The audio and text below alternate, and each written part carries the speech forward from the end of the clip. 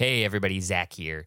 People often ask me where I go to learn about what's new and next in enrollment marketing. And I tell them that most of my learning actually comes from following thought leaders on social media and then trying to convince them to come on a podcast and share their insights with me. And that's actually exactly how I met my now friend, Matt Diddlejan, who is the co-founder and CEO of Glacier. Glacier is the leader in high school advertising for higher education. Matt has been on the podcast a few times now. Some of you have probably listened to one or more of his episodes. And every time I interview him, I'm just amazed by what he and his team are up to. So I finally convinced Matt to become an official Enrollify partner, which means I get to tell you all about why I love Glacier. Glacier offers the largest high school advertising network in North America. This unique platform allows higher education marketers the opportunity to place massive billboard-style ads directly inside feeder high schools, leverage influential students as brand ambassadors, and layer in a robust digital advertising component. They are actively writing the book on how to use micro-influencers in enrollment marketing and how to generate ROI from social networks like Snapchat and TikTok. Anytime I want to know what works and what doesn't when it comes to digital advertising to high school students, I call the Glacier team. If you are ready to take your high school recruitment to the next level or want to learn more about how Glacier can help you, you can visit their website at weareglacier.org/Enrollify to check out their free resources or to schedule a chat with one of their team members. Again, that's weareglacier.org/Enrollify. And be sure to tell them that Zach from Enrollify sent you. All right, guys, thank you and enjoy this week's episode.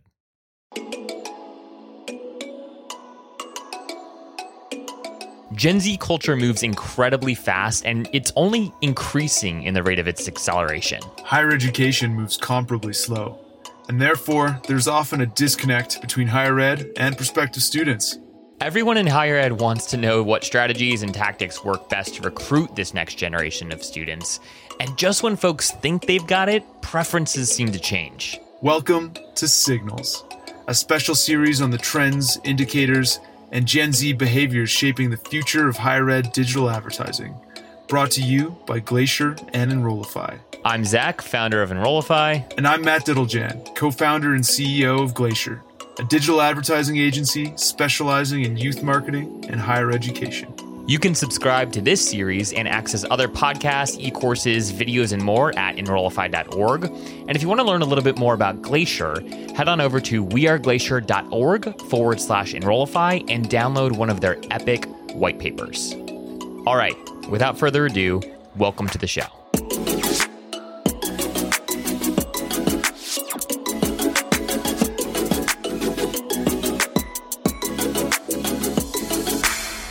Hey everybody, Zach here. So this episode of Signals is actually broken up into two parts. So in part one, Matt and I unpacked the latest data around how students are using Snapchat to find, to engage with, and to share content, and also how higher ed marketers and admissions professionals are using the platform to acquire new inquiries.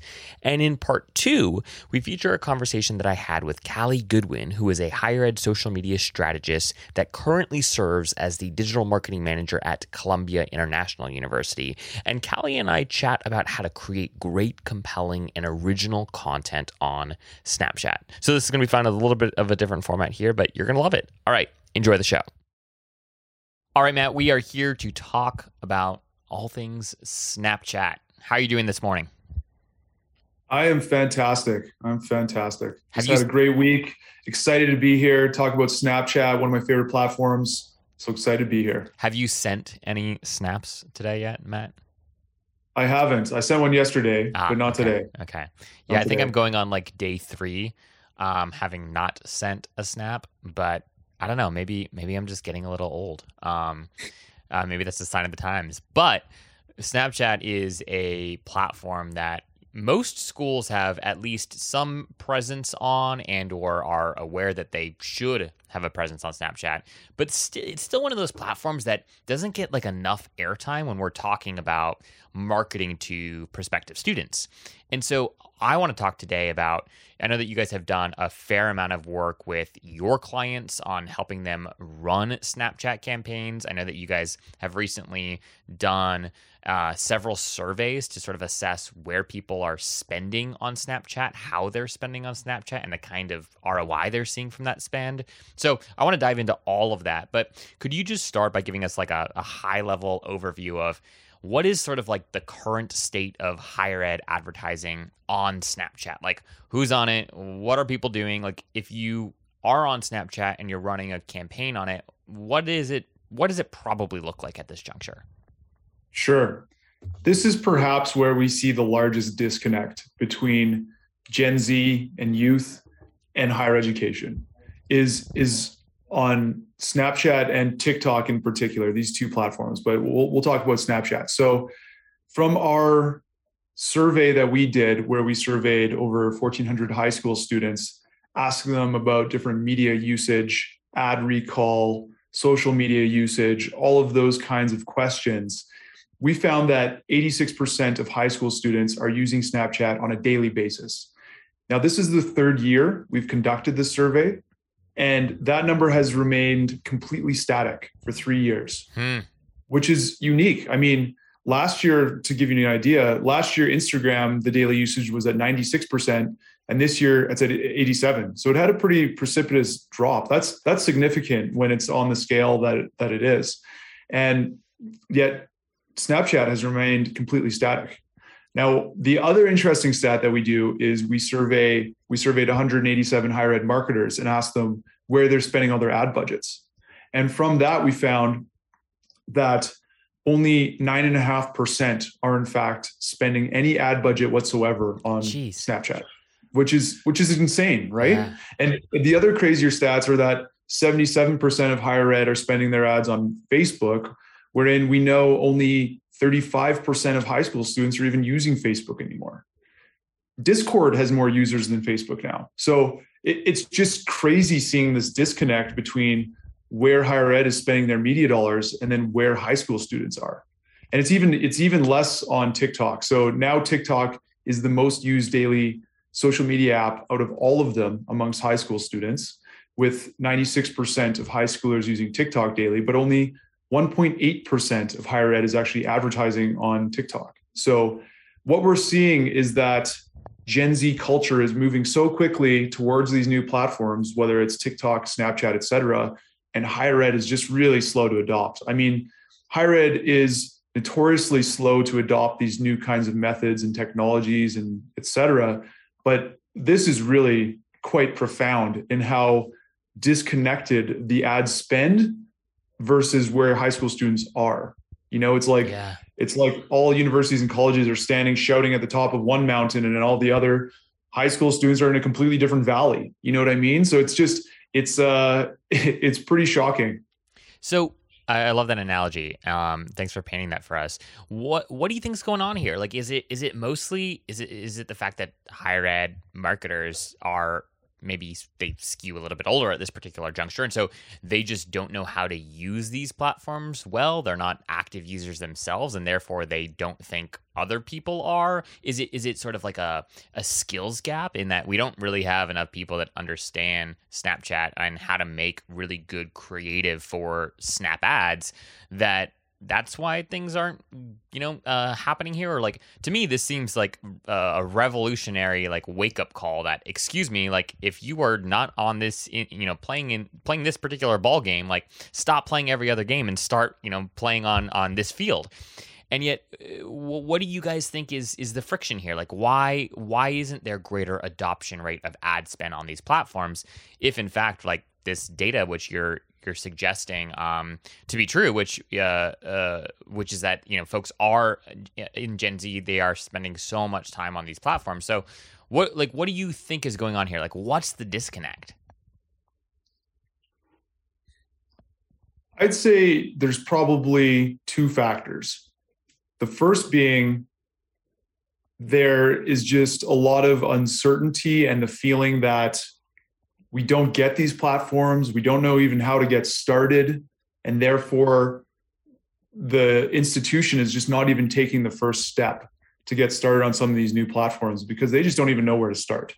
So I think there's a lot of that happening, and they don't want to make a misstep, and they just really don't even know where to begin. So I think there's that element. I think then there's also the element of they're having a hard time getting senior leadership on board with it. Senior leadership just thinks that they shouldn't even be on these platforms. They think TikTok is about silly dances, and they don't think it's anywhere for an institution to play. So I think that is also a challenge, is getting senior leadership on board with getting on some of these new platforms, because marketing it really goes up the chain in terms of impacting the university or college, right? And so the president or whoever it might be, they really do want to say over how their brand is perceived and put out into the marketplace. So I think there is a lot of challenge getting some of these, like I can't even tell you the number of universities or colleges I've heard that have told me that they buy billboards around their campus simply so their board of governors sees these ads and thinks that their marketing spend is effective. I can't even tell you the amount of times I've heard that. It's shocking. And so, I always try to put myself in the shoes of those people, which are, a lot of times really older board members that are 65, 70 plus, they're academics, and they just don't get TikTok. They don't think that it has any place for their university brand to be. So I think there's some challenge there in getting those senior leaders that are a lot more older to get on board with some of these new platforms. So I'd say those are, or there also is the resource constraints. I think that would probably be a third one as well. And I've heard this before too.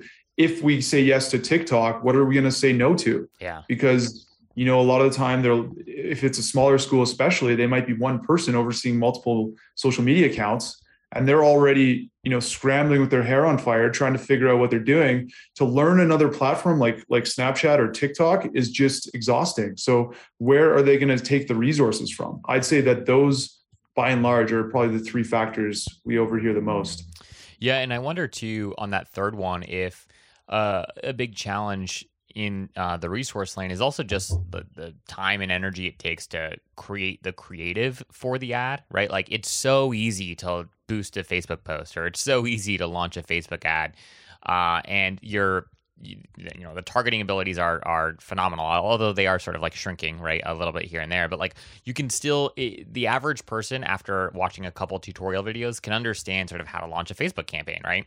And I think that when it comes to some of these other platforms, like Snap in particular, Snap is just like, it's harder, right? The creative is different. You can't just upload like an iStock photo, right, and throw a little bit of headline text and a CTA and expect it to work like it might work on Facebook. And so I'm curious, from your the clients that you all work with, and just your perspective and insight, like, how are folks creating good creative for Snapchat? Like, how are folks, I guess, tackling this challenge of, hey, the format is different, right? It's primarily video based. How are folks sort of overcoming the challenges with respect to sourcing and developing something that's not just interesting and dynamic, but is also conversion centric? The goal being to get people to take a particular action. How are the folks that you talk to wrestling with these challenges? Sure, and I'd first start by saying, if there are people listening that fall into that third camp where they just don't have the resources, and they're saying, if I do Snap ads, what other platform am I going to start, falling off on or putting less resources into? I would just point to the data and just say there is an exodus of people away from Facebook for sure, but even Instagram, we've seen a market drop from Instagram year over year, and they're going to TikTok, So I think using those stats and that data and showing senior leadership, hey, we don't have to make a max exodus off these platforms, but we have to start testing, or else you're going to be left. If you're still here a year later and you haven't started figuring out Snapchat or TikTok, you're going to be super behind. Like now you're still behind already. But if you're a year down the road and you still haven't figured out TikTok or Snapchat, or at least started trying, you're going to be in trouble. But the good news is, and it answers your other question, is it doesn't have to be super complicated. Okay. You don't have to go out and hire a coordinator and a team of students to really make a play on Snapchat or TikTok either, but Snap in particular. I mean, and this is one of the hacks which we tell our clients all the time, is you can take a static ad, and there's this thing called a Snap Publisher, and Snapchat makes it really, really easy just to take any kind of ad, and it'll just take a static ad, add some animation to it, and then boom, you've got a pretty good vertical video piece of content that we've seen clients get tremendous success with. Like the click-through rates are way higher than you'd expect. And that's also the other beautiful thing about these platforms like Snapchat, is the CPM is actually a lot lower than Instagram. So it's actually less expensive. And talking a little bit about the lead gen as well, we've seen tremendous success on the Snapchat platform with lead gen. Tremendous. Quick clarifying question on that, Matt. Like, what are folks promoting on Snapchat? Because I remember, like, when we were first I remember doing an interview, I guess it must have been 2 years ago now, with somebody who was just getting started with Snapchat at their institution. And one of the things that they were really sort of like pressing into was this idea that, like, look, the expectation for Snapchat and some of these newer platforms is that they're not lead gen tools, they're brand awareness tools. And she was making this like really like clear point that if you're going to hold Snapchat accountable to lead gen metrics, right, that it's the wrong way to think about playing in this pool. Now, again, that was 2 years ago, and a lot has changed since then. So what are the sort of offers that your clients are putting out on Snapchat in order to capture new names of prospective students? Yeah, so it's really using Snapchat in the bottom of the funnel. Any kind of conversion campaigns that clients are already running, you can slide Snapchat right in there. So if you're doing a campaign to get students to sign up for a digital open house or some kind of a digital campus experience, talking to a recruiter, that's a great time to start using Snap ads. If you're trying to get students that are in the bottom of the funnel and it's time to apply, then you can start using Snap ads and show them content of the specific program that that they're interested in, and give them a really compelling call to action to get them to swipe up on the ad. So Snap can really slot into that kind of stuff really well. And I mean, there's a great case study right on the Snapchat website for Lewis University. It's a European university, but you can go on there and their ad is nothing special. It's honestly just, an animated ad. It's nothing great. And the conversions and the stats are incredible. They got 43% more leads than other channels combined, 63% of the leads, they're converted to applications. And we've seen similar stats on our Snapchat campaigns. Like I was looking at some of our top performing Snapchat content prior to this, and the click-through rates for one of our client campaigns was over 3%. Wow. That's incredible. And that's not all of our campaigns. I don't want, people to start knocking down our doors saying, we want that 3% click-through, because it's not the case. That this one has in particular done really well. But, in that 1 to 3% click-through rate range is very common that we see. And the creative is nothing mind-blowing. And if you just do those static ads converted into the animated ads using the Snap Publisher, you can even pay $1,000 to an agency to actually produce these ads. That they're not expensive, and you can still get pretty great results. Yeah. That's that's a super helpful hack, and I would encourage folks to go check that case study out. We'll go ahead and link it in the show notes so it's easy for people to go and make their way right over there. Quick kind of follow up question on that, Matt, is I wonder if you and I have talked about sort of the difference between like platforms that are primarily focused on consumption versus like, communication, right? Like, and how, depending on the social platform that you use, you're going there to just either consume a lot of content or you're going to, communicate with somebody. And I wonder if one of the reasons why folks are seeing such great lead gen from Snapchat right now is because it is a little bit more of a communication channel, right? Folks go there primarily. Obviously, they have stories and there's tons of other content on Snapchat, but folks are using it a lot to like send, quick little snaps, quick little pictures and videos to their friends, right?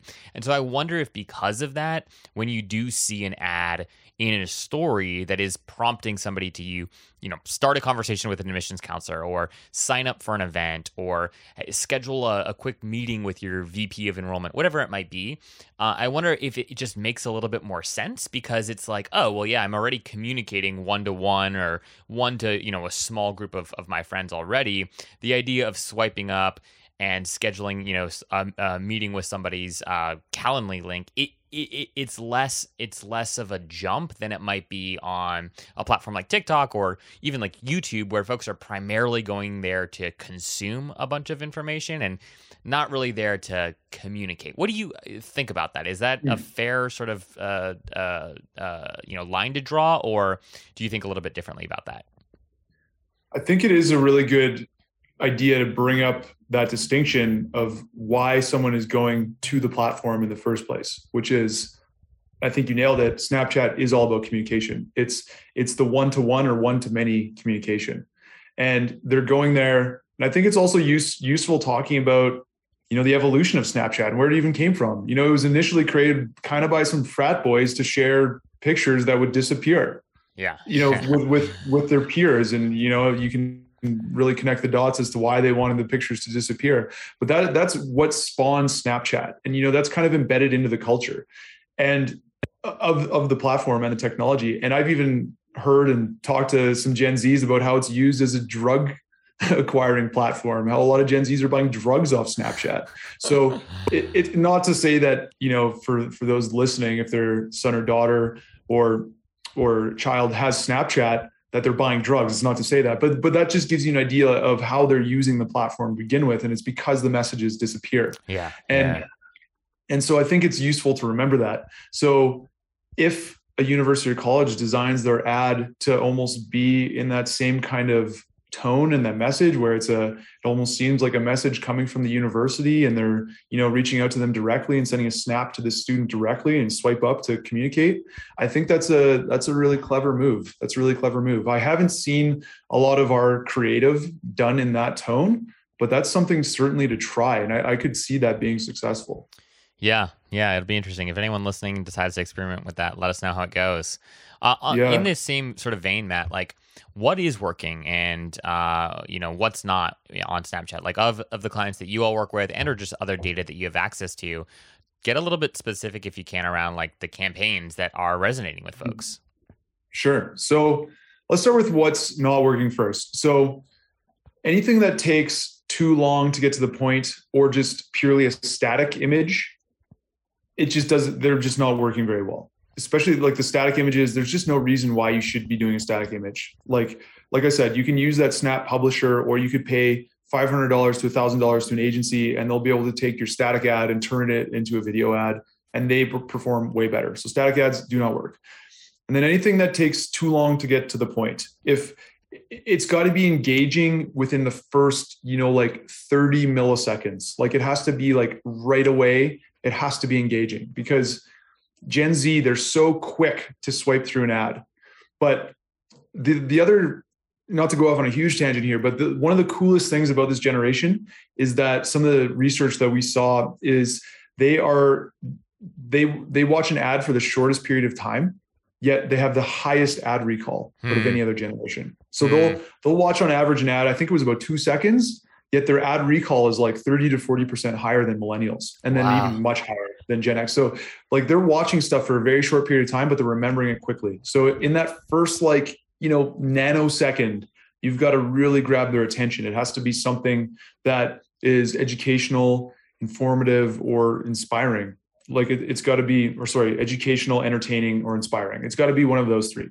And it's got to capture it within that first really quick second.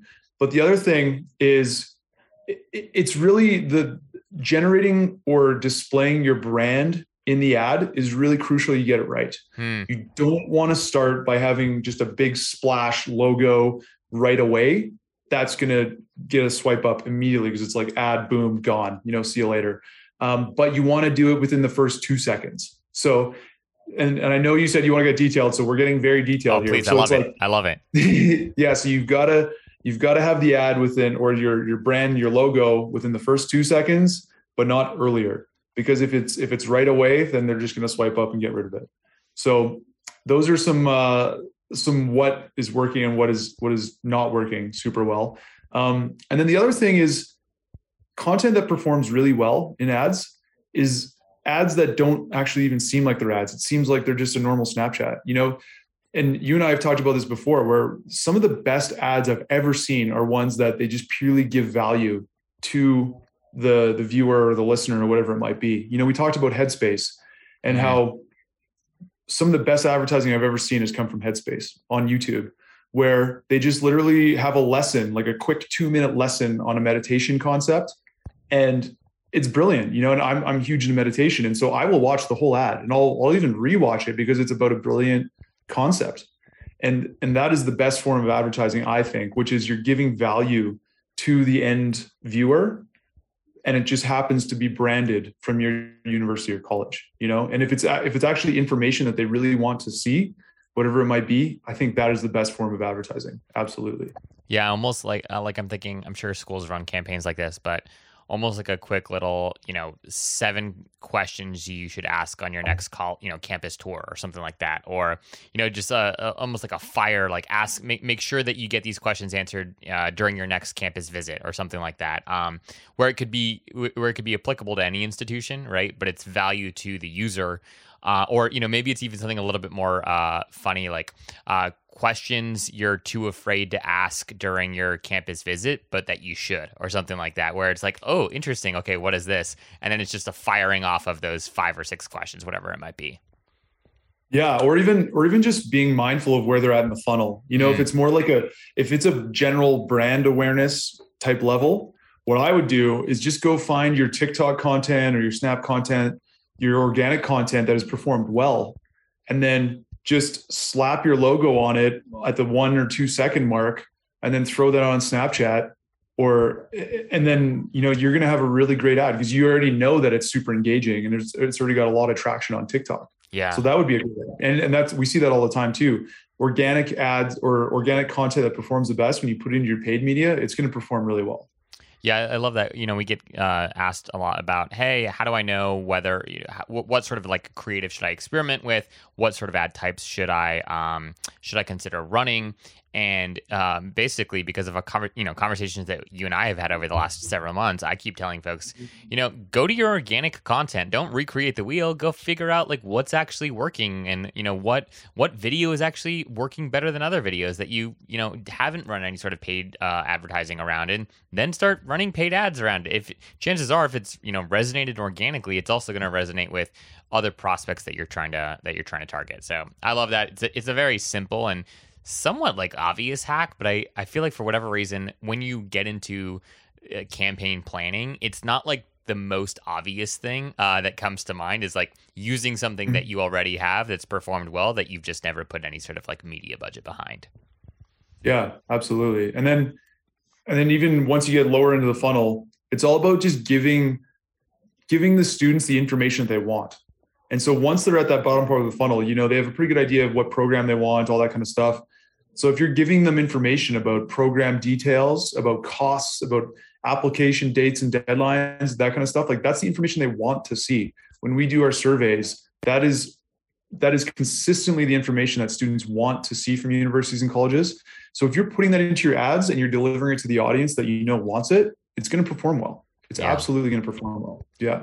What do you guys think about sort of like campaign structure and type? Like, is it better to wait, like in the spirit of sort of like a multi-channel marketing campaign? I guess like where should Snap fall? Is it better to start thinking about Snapchat as a, hey, advertise to students that have been in and or around your campus over the past 60 days and run sort of like presumably it's sort of like a campus visit event follow-up campaign? Is it better to tackle people earlier on in the funnel? Like where do Snapchat campaigns fit within a school's larger digital advertising program? If you would have asked me this about a year or two ago, I would have said purely awareness. It's just great for awareness. However, now, like I said, we've we've been experimenting with lead gen, and we've been seeing the results, and it can fit at the lower part of the funnel too. So it's much like Instagram and Facebook. I'm sure a lot of people are using it for lead gen, where you can actually pull someone through your funnel all the way.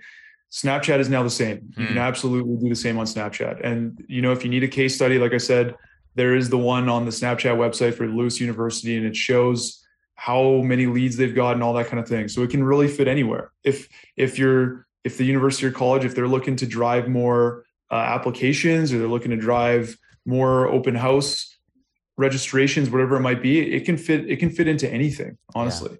What are you guys for the campaigns that you're helping your clients run? What are some of the offers? I don't know how much you're allowed to say, but like, talk to us a little bit about like, are these offers to chat with an admissions counselor? Is it to download an ebook? Is it to watch a video on a page? Like, what are sort of the lead gen offers that you guys are helping your clients run? Yeah, generally it's to do a form fill and sign up for some kind of. We see a lot of success with event advertising. So if it's sign up for this digital open house, those we've seen a lot of success with. Or talk to an admissions counselor, lots of success with those as well. Or even once they're lower in the funnel, fill out your application or accept your offer for enrollment. All those types of things, those will be successful with Snapchat lead gen. For folks that are not familiar with Snapchat, advertising options, like how similar, I think most people listening are probably somewhat similar with sort of the advertising selects that you can decide to sort of run on Facebook.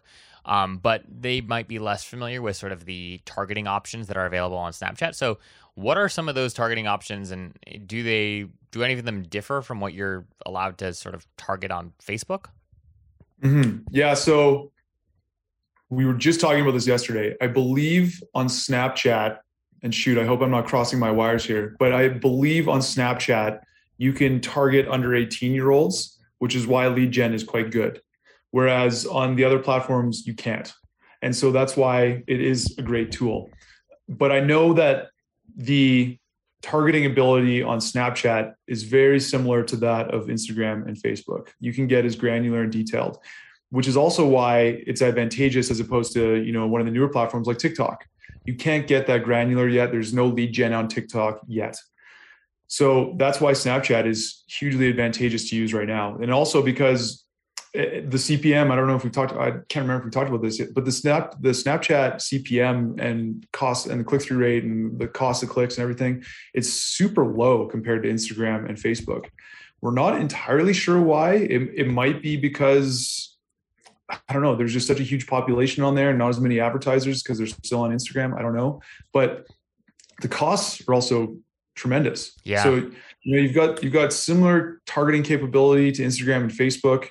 You can do lead gen, which you can't do on TikTok. Like, there's a lot of reasons why you should be on Snapchat. Absolutely. Yeah, it's funny. It's like, your audience is there. More of them are there than they are on Facebook. It's cheaper to actually get in front of that audience, and the conversion rates are the same, if not higher.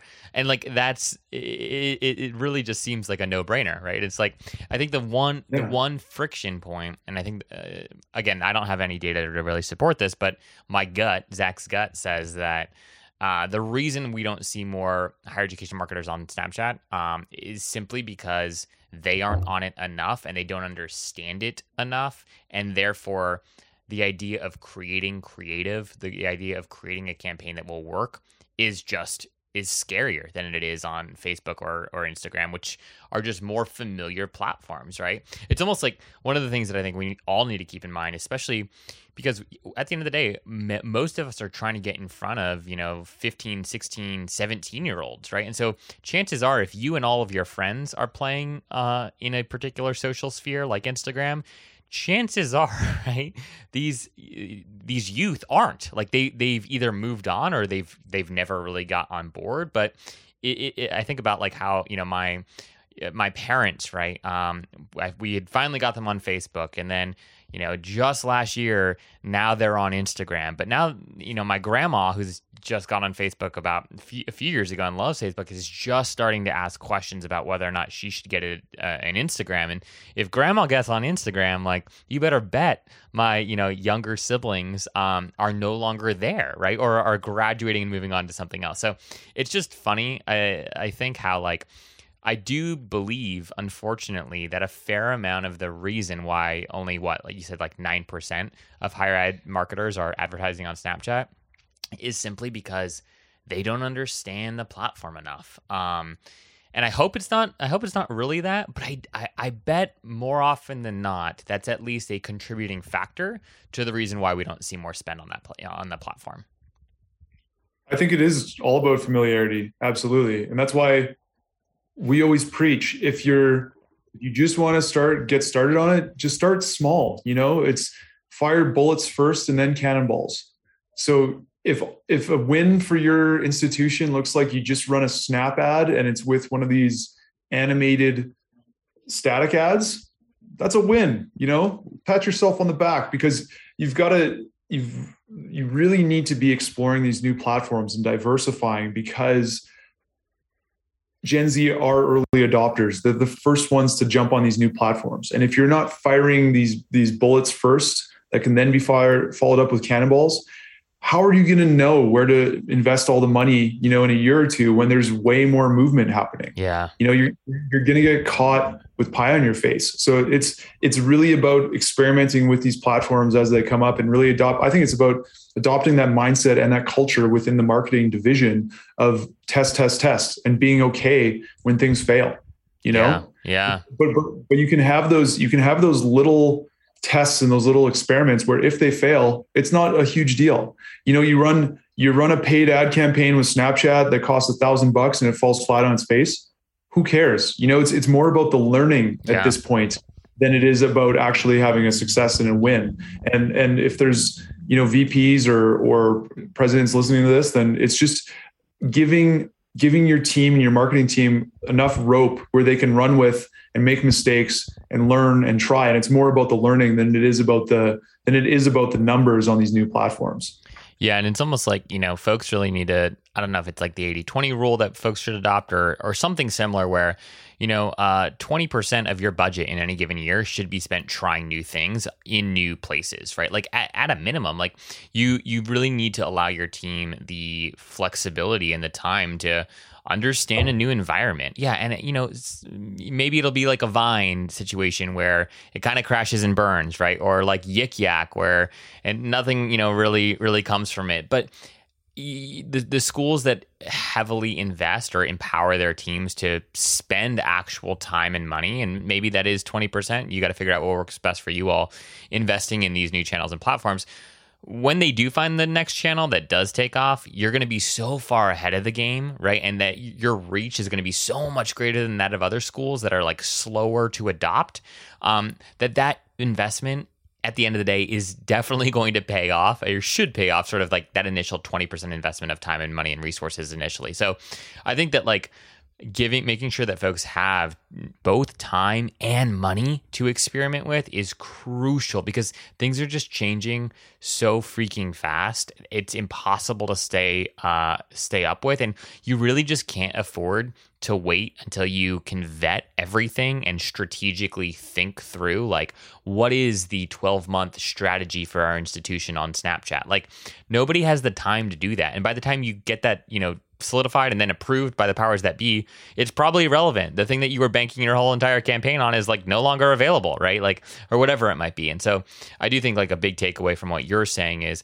how do we empower teams to have time and money to experiment and entrust them to decide where and when to spend that time and money? I think that's a really good point. Really, really good point. And it reminds me of a concept in investing, which is the alpha, or the difference in the return over the index. It's the same kind of thing. Like where there is certainty, there is no return. It's like the American Treasury bond. The reason why the return is like 2%, it's because it's a very certain thing. The probability of getting your money back is very high. Where the biggest returns are, it's where the uncertainty is. And so it's just being comfortable with that uncertainty. But if, in these new platforms, like TikTok, for example, there is way less uncertainty now. Like it's pretty certain that this is going to be a platform that's going to be popular amongst Gen Z for a long time to come. And therefore, the opportunity to get on there and really, explode, it's lowering by the day. Yeah. In the early days of TikTok, if you were on there and you're a content creator, there was very few content creators, right? There was way more demand than supply. And so if you go on there and you start creating content, you have the opportunity to blow up. Whereas now there's more and more people that are creating content on TikTok. And so that the certainty is increasing and the opportunity is decreasing. So that's why, the biggest returns are in the places where there's the most uncertainty. Yeah.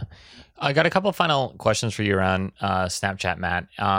First is can you just give us, I know this probably varies dramatically, but in terms of average campaign spend that folks are using or that folks are allocating rather to their Snapchat campaigns, can you just give us a ballpark? So if listeners are okay, yes, I want to get started. I want to launch my first campaign and test this out. Can $1,000 get you anything? Do you need a minimum spend of $10K? Give us some sort of threshold for how to think about allocating budget towards Snapchat campaigns.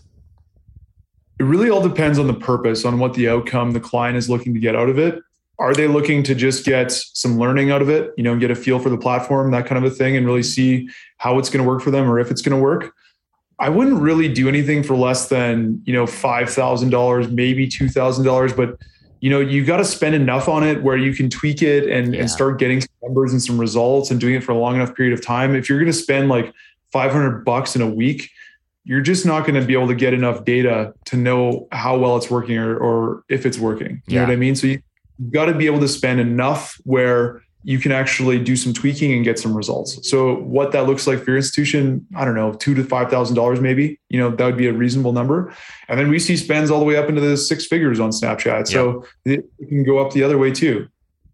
Good. I love that. And I think what's encouraging there is you can get started.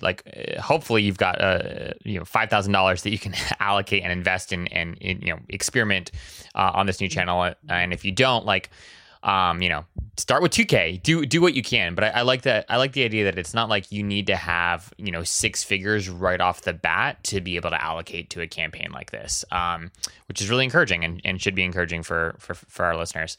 Last question for you, Matt, is for folks that want to go get some inspiration or are looking for creative ideas for how to up maybe it's even just their organic Snapchat game.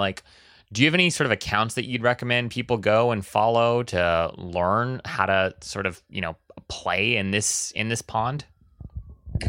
Yeah, some of the ones that do some interesting and creative things are UMichigan. They've done some interesting things.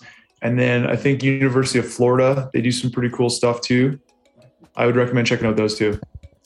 Great. Love it. Yeah. I feel like UMich and University of Florida are both always come up as great examples of just folks that are nailing their social game. So yeah, if you want some inspiration, go check out those accounts.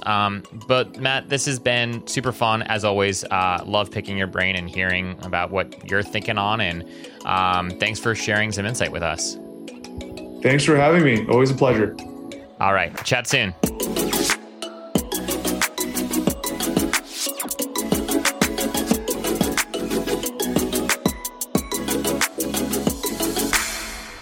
And that's a wrap of part one, folks. Now you will meet Callie Goodwin from Columbia International University. A quick plug for Callie before we roll our conversation. She's an incredible social strategist and she's just an awesome content creator. So if you aren't already following her on Twitter, LinkedIn, and Instagram, you should be.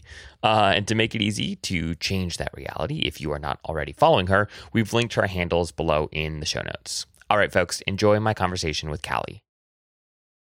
So Callie, age-old question we get asked a lot from folks who are just starting out on Snapchat, or even folks that have had a Snapchat for a while, but they are either lost a social media manager that was running Snapchat for them, and or they're really looking to up their game. Maybe they're going to start putting some actual ad budget behind it for the very first time. And one of the big questions that we get asked is, how do I even begin to start thinking about Snapchat as a platform for student recruitment? Like, where might my strategy, what framework might I implement to even begin to understand what I can expect from this platform? So, what's a good framework for how schools should be using Snapchat for student recruitment?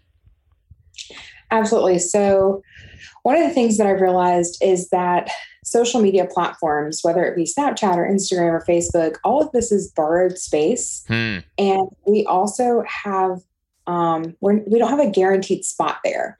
And so we need to treat that like what it is and not build the entire castle on it, but use it as part of our strategy as a whole. One of the other things is that we are trying to fit ourselves into a place that was not meant for us. As brands and as institutions, social media is not built to meet our needs. We're trying to kind of fit ourselves in there and to promote it and use these platforms that are really meant to be social between people, not as a marketing platform. And so I always tell people, like, make sure you remember that, because at the core of it, we have to remember that we are not promised this space.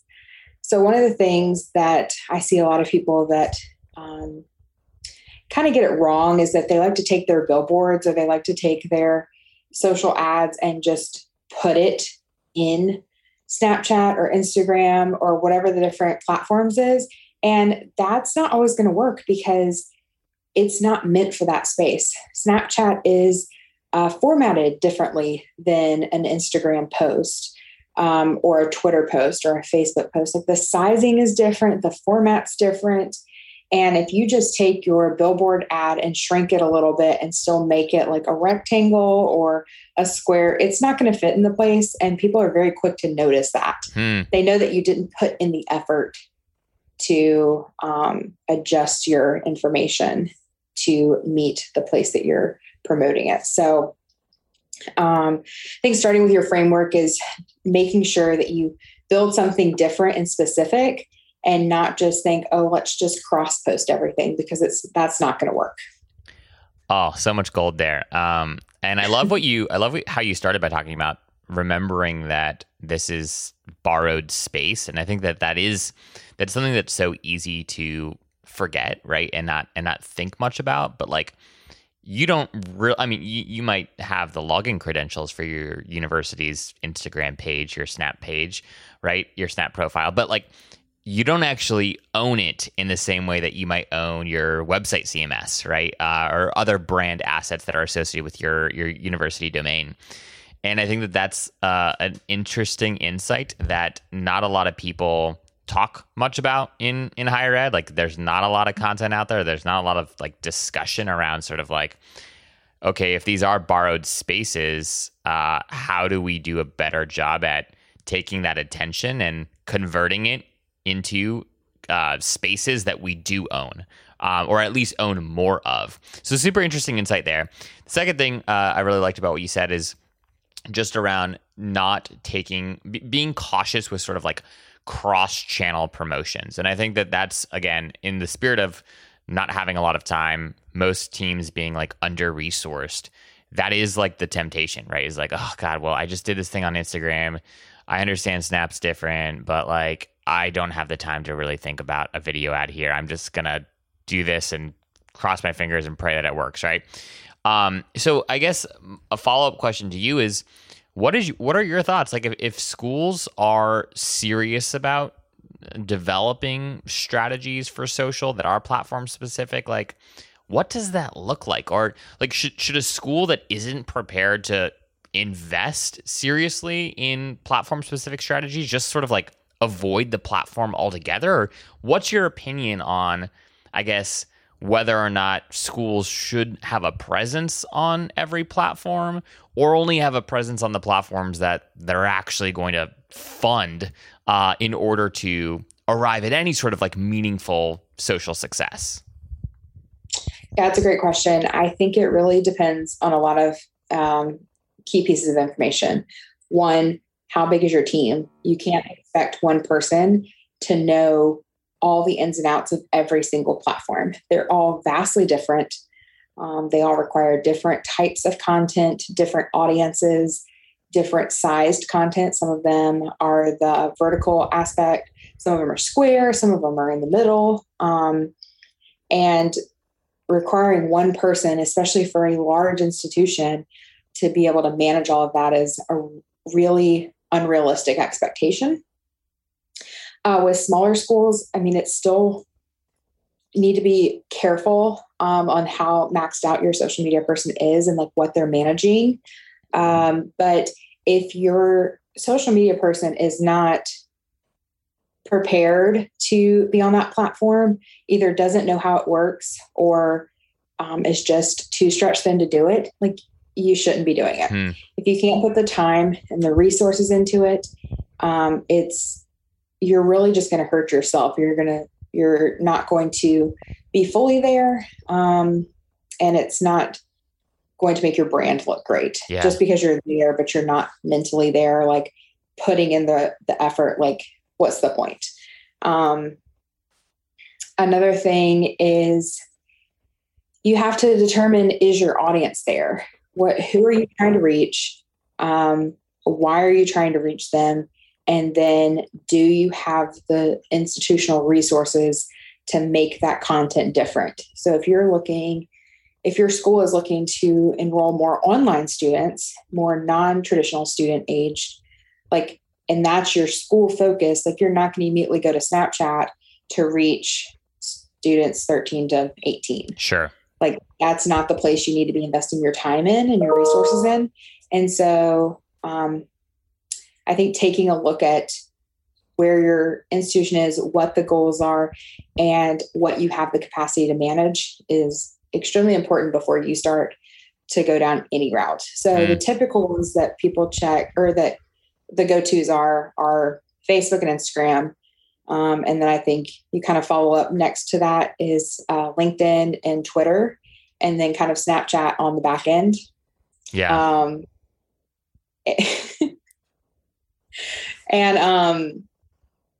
Yeah, that's it for that sentence. We can cut that out. Did your lights just go off? Yeah, hold on a second. Yeah, no worries.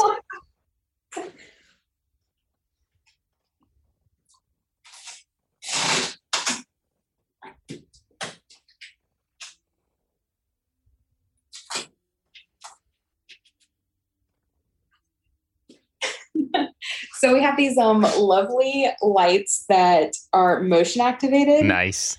And I actually work with my lights off 90% of the time. And so it happens to do that every time I'm on an important call. Of course. Yeah. As it should. Yeah. Right. No worries. Well, we can just cut that part out. So following up, one of the questions I've been toying around as I talk with folks from all over sort of like the higher ed marketing spectrum is like, when it comes to hiring, right, folks to run social at an institution or help manage it in some way, shape, or form, I do think like people have their areas of expertise, right? You've got people that are really good at one platform over another, people that understand sort of like the culture of a platform, stronger in one arena than the other. And so from your perspective, like are institutions sort of investing in social in the way that like they need to be? Like, should you ideally go and find somebody, for instance, that's like really, really, really good at Snapchat, and then be like, hey, you're really, really good at Snapchat, Callie. I want to bring you onto our team to manage Snapchat for our institution? Or like, how should folks think about sort of hiring people to do social well? I think it really depends on the school. So my background is working in small schools, typically less than 2,000 students. And both schools that I've worked at have one social media person. My previous school, I was all of marketing and communications. So Not only was I managing like emails and website and other communication pieces, I was also managing all of our social media. And I developed a student team that really helped with that because students can tell our story better than we can. We can tell it from the like professional point of view, but students can tell it from their point of view and from the experience, and that is going to resonate with people that are looking to come there.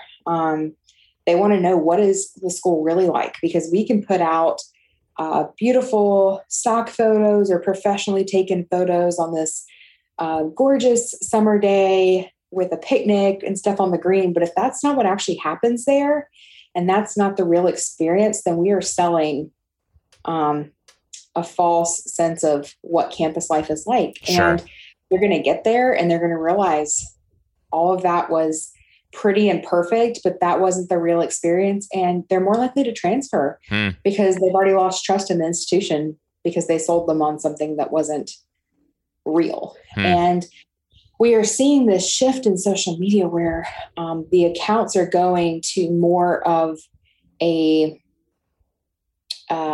real, unfiltered perspective. That's one of those things with Snapchat, Instagram stories, TikTok. It's more of that unfiltered real life moment content versus the perfectly curated image that's been edited with the perfect caption. It's that real life in the moment content. And I guess one of our biggest strengths has been able to capturing that from our students' perspective by takeovers, different moments where we just reshare what our students are sharing because they are living it, they are experiencing it. And the best thing we can do is to amplify that and those positive experiences and use that to show what we really offer. And on that point, how do you think schools should be sourcing content for Snapchat, right? So is it, you gave a great example here of in soliciting sort of like a team of students to do things like takeovers to help sort of run these accounts or at least influence the content strategy behind these accounts. But like, how else should schools be thinking about sourcing good quality content that is going to perform well on Snapchat? And by good quality content, I don't necessarily mean like highly produced, but just content that is going to resonate with the audience and really the audience expectations of the platform. I think that the most obvious key is to tap into your admissions office. They usually have a group of student ambassadors that they have vetted already that are passionate about the school because they're already working with admissions. They know the lingo, they know the goal, they know the vision, but they're also living the experience. And so I have never been steered wrong by going to admissions and asking for help from their students because they're already trained. They already know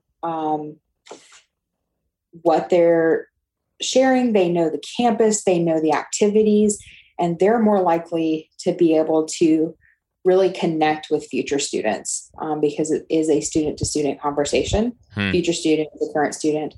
And so we really tap into them for our takeovers, featuring them at different admissions events.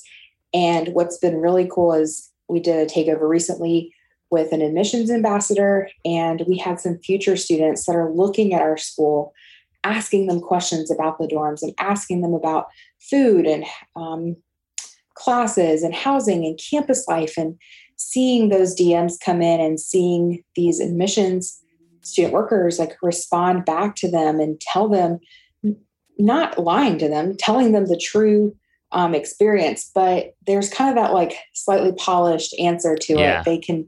They're telling it because they know how important it is to help recruit students, but they also are living it. And so they're not sharing false information.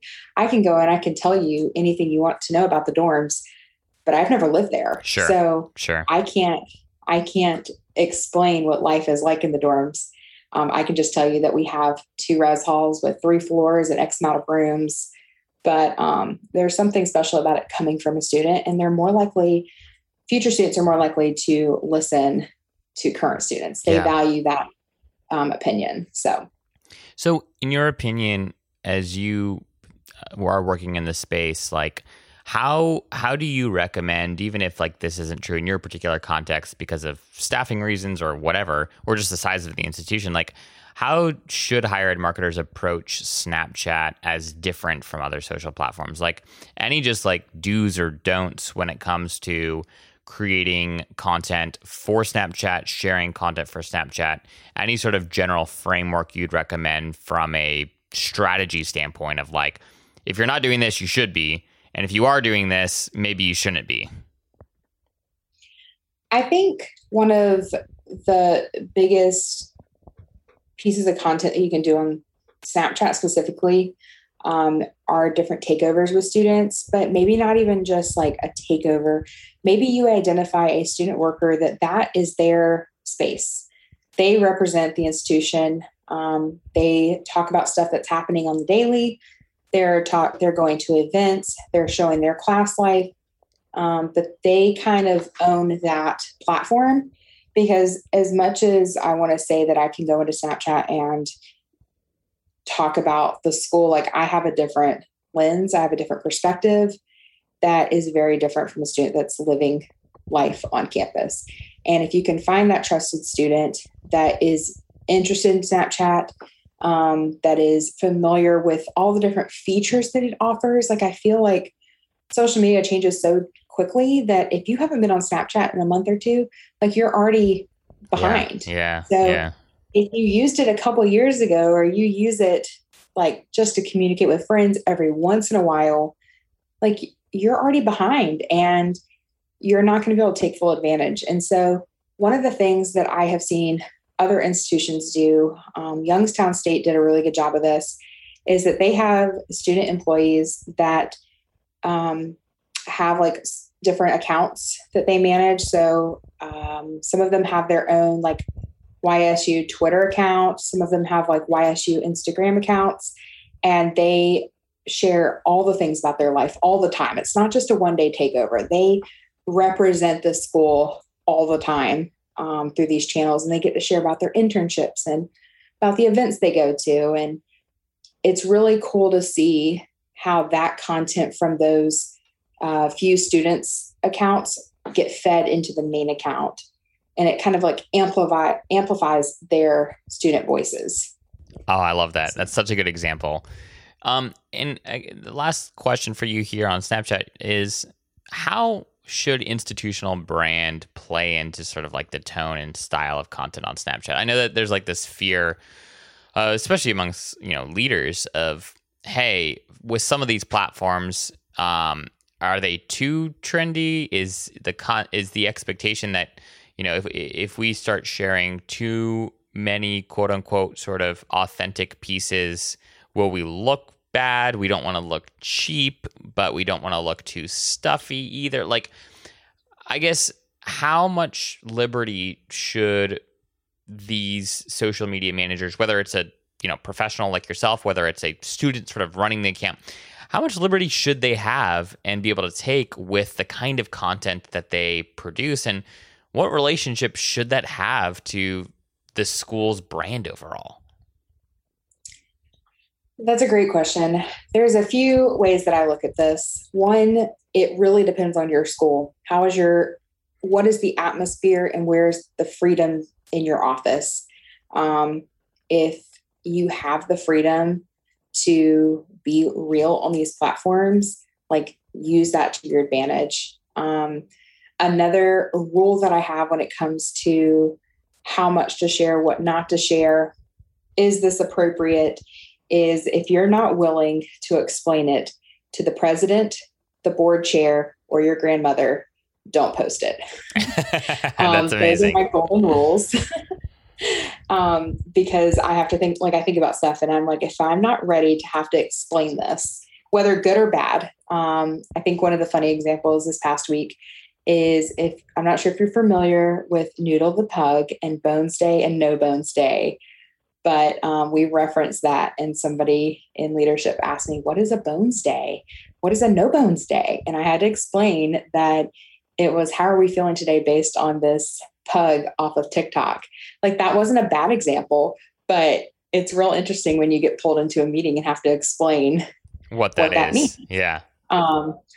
But it resonated with such a large audience because it was trending. And that's one of those things, like, that's not necessarily like professional, like, but it connected us with a whole group of people that had originally seen us as kind of stuffy and very orderly. if that makes sense, and Yeah. very professional.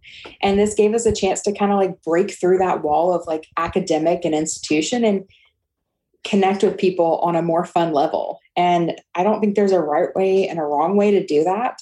If you have the freedom to do it, take advantage of it. There's so many schools that don't have that ability, that long for it. And platforms like Snapchat are those unfiltered, unrefined moments.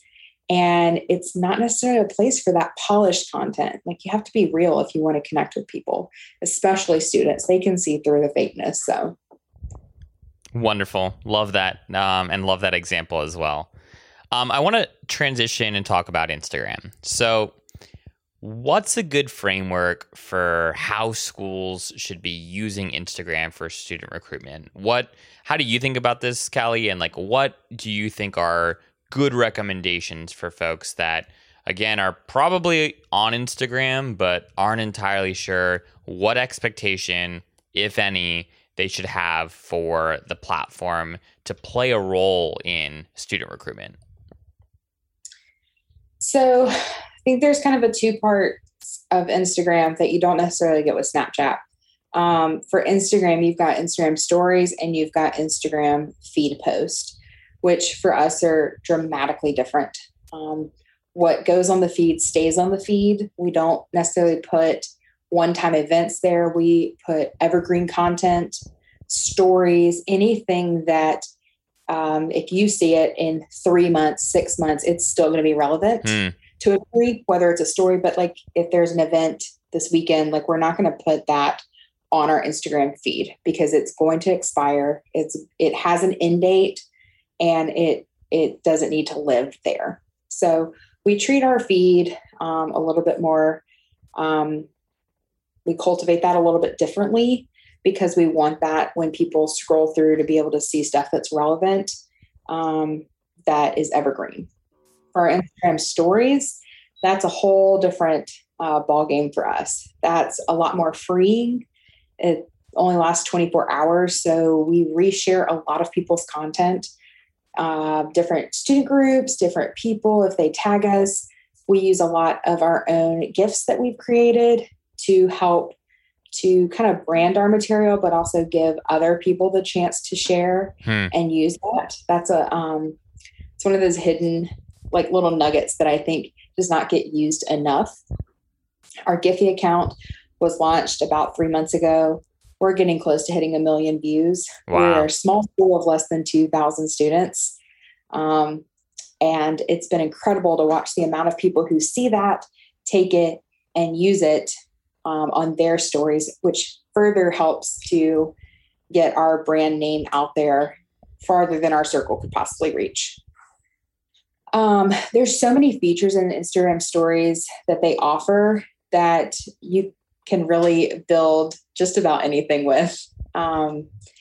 There are interactive polls, there are quizzes. You can have people screenshot your story and share it using like a quiz, or fill in the picture with different GIFs to explain your mood.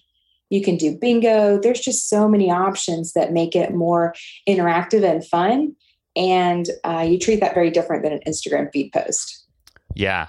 I love that distinction. And I think that I haven't heard anyone quite articulate the difference between like evergreen content on the feed, more sort of daily event-driven content that with an expiration date it should be published via story. And I like that very simple sort of like clear line of demarcation. I think that makes a lot of sense.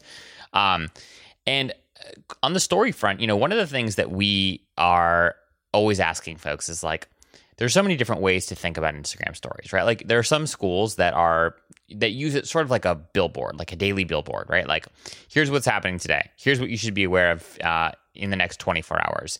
Here's a cool picture of a dog that's on campus today, right? Like, and everything in between. It's sort of like an hour by hour sort of like play on like, hey, here's what is happening right now, right? And that's certainly like one way to think about stories, and arguably like the way that Instagram intended stories to be used, since it was sort of like a rip off of Snapchat.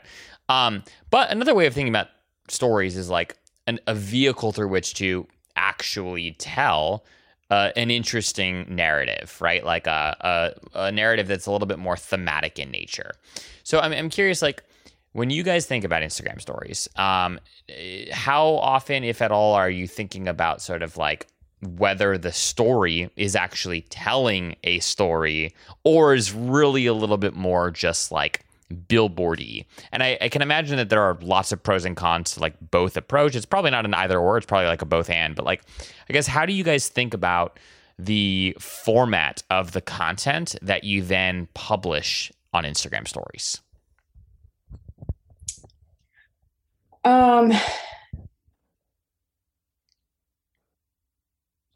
Our Instagram stories are usually a good mix of content that we're putting out there and content we're resharing. Yeah. There's a lot of events on campus, just with the way that our campus is structured and our roles as the social media manager. Like, I can't get to everything. Sure. And our student government does a great job of sharing what is happening on campus day by day in different activities. And so we reshare a lot of their content. We also design a lot of posts if it's a specific event.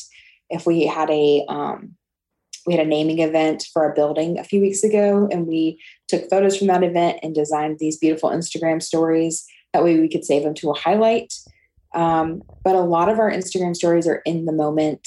What's happening on campus? Yeah. What are we doing? Oh, look at this picture of this beautiful fall tree. And we really try to just connect with people through that. That's one of those things. It is more of that unfiltered feel that you get through Snapchat, because it is like a ripoff of Snapchat. But it really is one of those things. We don't put as much thought into how is this like perfectly packaged versus our feed posts, because we want those to kind of live on and be more of an archive of what's happened in our school versus our stories are in the moment, right here and right now. Come join us at this spot. Hey, here's a scavenger hunt at this spot. Information like that. Yeah. Treat them very differently. But our stories are more of our emphasis. Yep. Because it is that like true day-to-day activities versus our evergreen content. Yeah, it's almost like, if you want to get a look at what happens at your school over the course of a year, check out the feed, right? Like, and that's where you get insight into, okay, this is what fall looks like. Oh, this is what, this is how cold it gets in the winter. Like, oh, there's no snow-capped buildings. Okay. Like, it doesn't get that cold here, right? Or, this is what spring looks like on campus. And here's a football game and here's a soccer game. If you want sort of like a good understanding of like all the various happenings over the course of an academic year, you can go to the feed for that. Whereas if you want to look at what is going on right now in this particular moment, like, that's what stories are for. Like, I want to peer into the lives of your students as they are right now. That's where stories come in. And I like that sort of like line of demarcation, again, just between how you think about the kind of content and like really sort of like what the goal of, the content is. And therefore, like, I do think like when it does come to posting, you should really be intentional about like, what is this post? Because it should mean a lot. Like, if it's going to stay there forever, it really should mean a lot. And, the caption, the story that you're trying to communicate beyond the image is all the more important because it's supposed to live on in perpetuity. Yeah, I once had to explain to my mom, she didn't understand Instagram at all. She also uses the term hash tweet. So that just tells you enough about her social media knowledge. But I was trying to explain to her the difference between the feed and the story. And I told her, I was like, Mom, it's like your photo app on your phone. The favorites folder where you go and you heart all your favorite images, that's your feed. But your story is everything else. It's a hodgepodge of campus life and takeovers and reshared content or random pictures here or there. But like your highlight reel, your favorites folder is what lives on your feed. It's more curated. It's more what you want the world to see forever and ever and ever. But your story is, hey, what's happening here now today in real life on our campus? from many different perspectives. Yeah. Oh, I love that. That's a really good exercise and a way of thinking about it.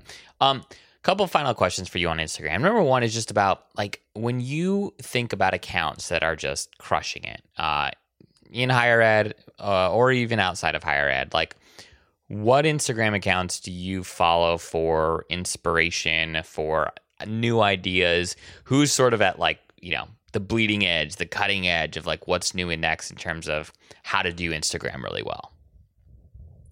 Oh, okay. I love this. There's a couple of schools that I follow that I think they're killing it.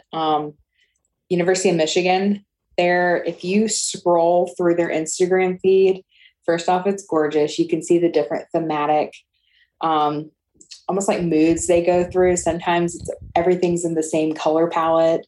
Sometimes they have the same like little doodles through like a whole series of posts. Sometimes it's a lot of people. Sometimes it's a lot of campus imagery.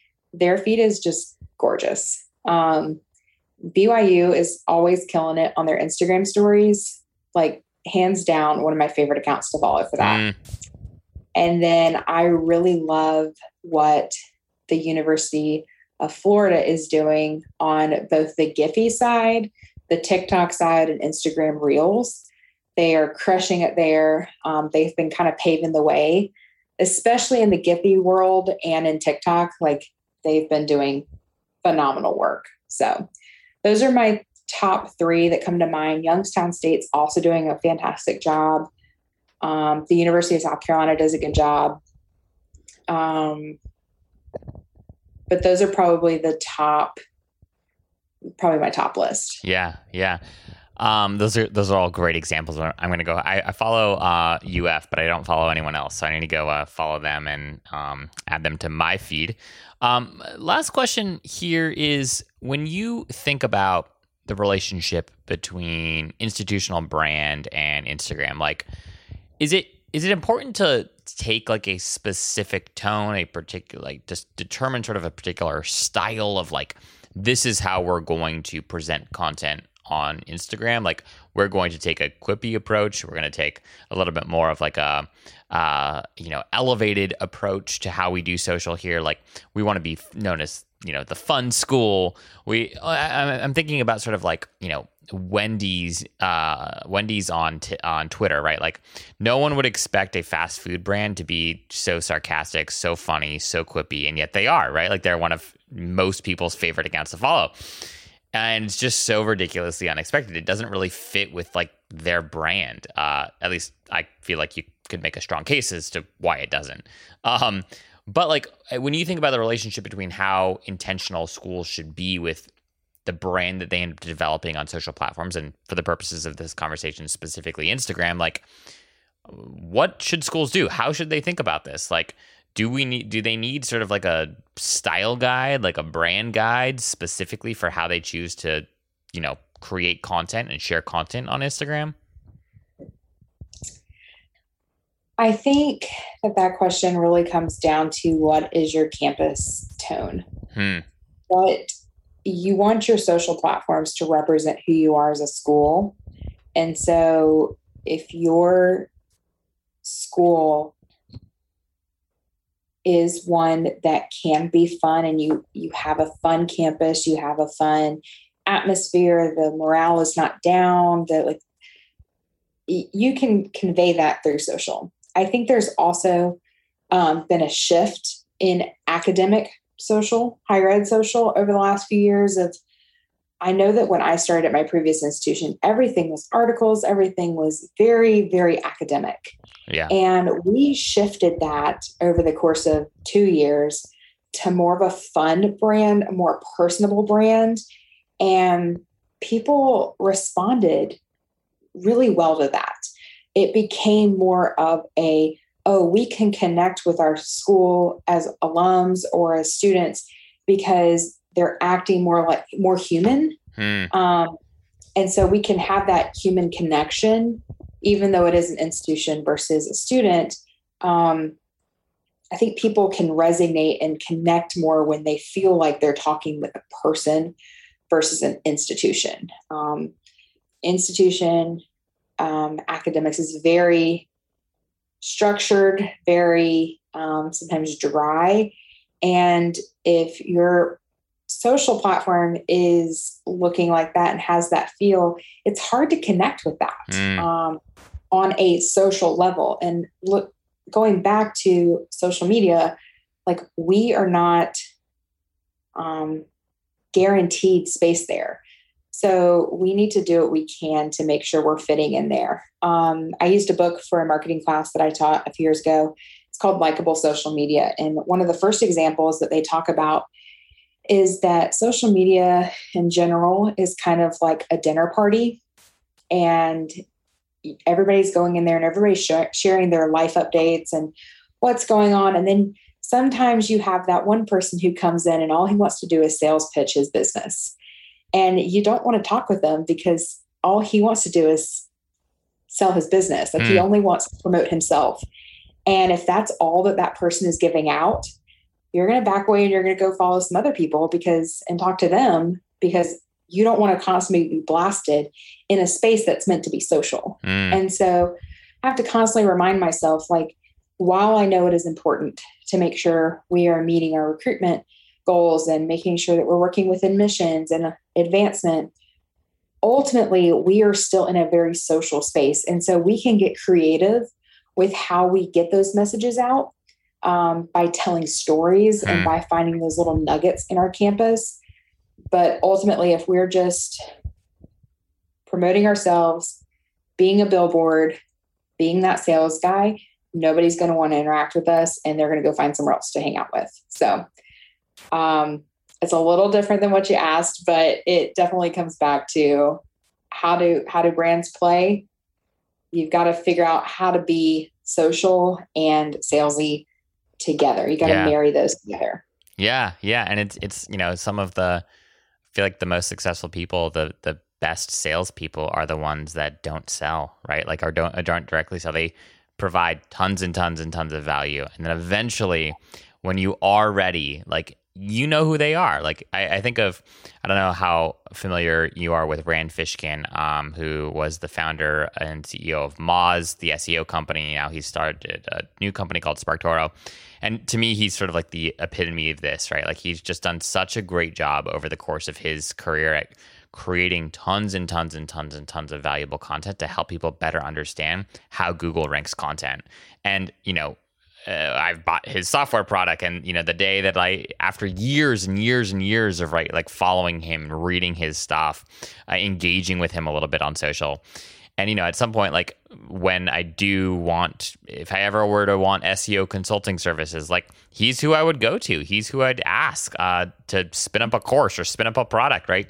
And that's only because he, at that point, will have basically taught me how to do SEO for 10 years. Like, that's crazy. So, I mean, to what you're saying too, I do think that, like, it's all about knowing yourself, knowing what your brand stands for, deciding to sort of like make sure that translates to what you're doing on social, but translates in a way that, like, people at the dinner party aren't going to be looking at their phones, looking at each other, wondering when the hell this guy's going to shut up because, it's time to talk about something else. Or it's time to, ask somebody else a question. So I love that example. And I think that speaks volumes. My last question for you here is just around any like tips or tricks or just random, like, oh, by the way, I experimented with this the other day and it performed really well, or any like Instagram quick, like, little hacks that you'd want to share before we sign off? Oh, Instagram hacks. Let's see.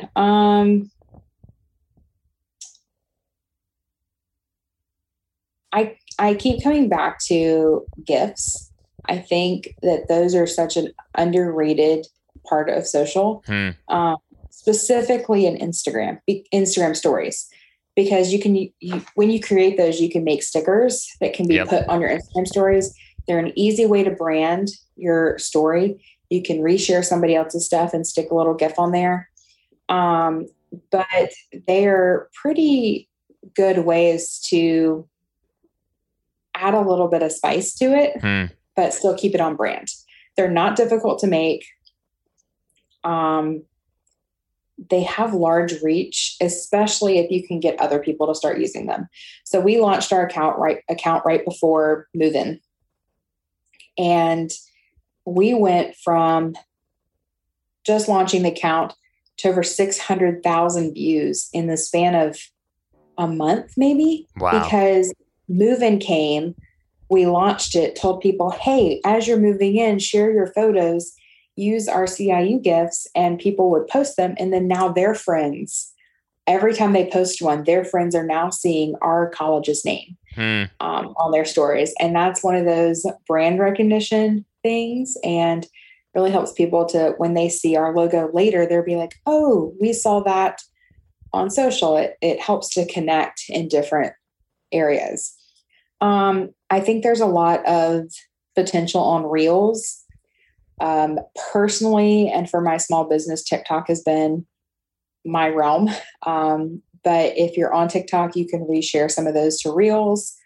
With the shift in the way that Instagram is treating Reels, I think that's a place people need to be prepped to go. Short form video, keeping it under 10 seconds if possible.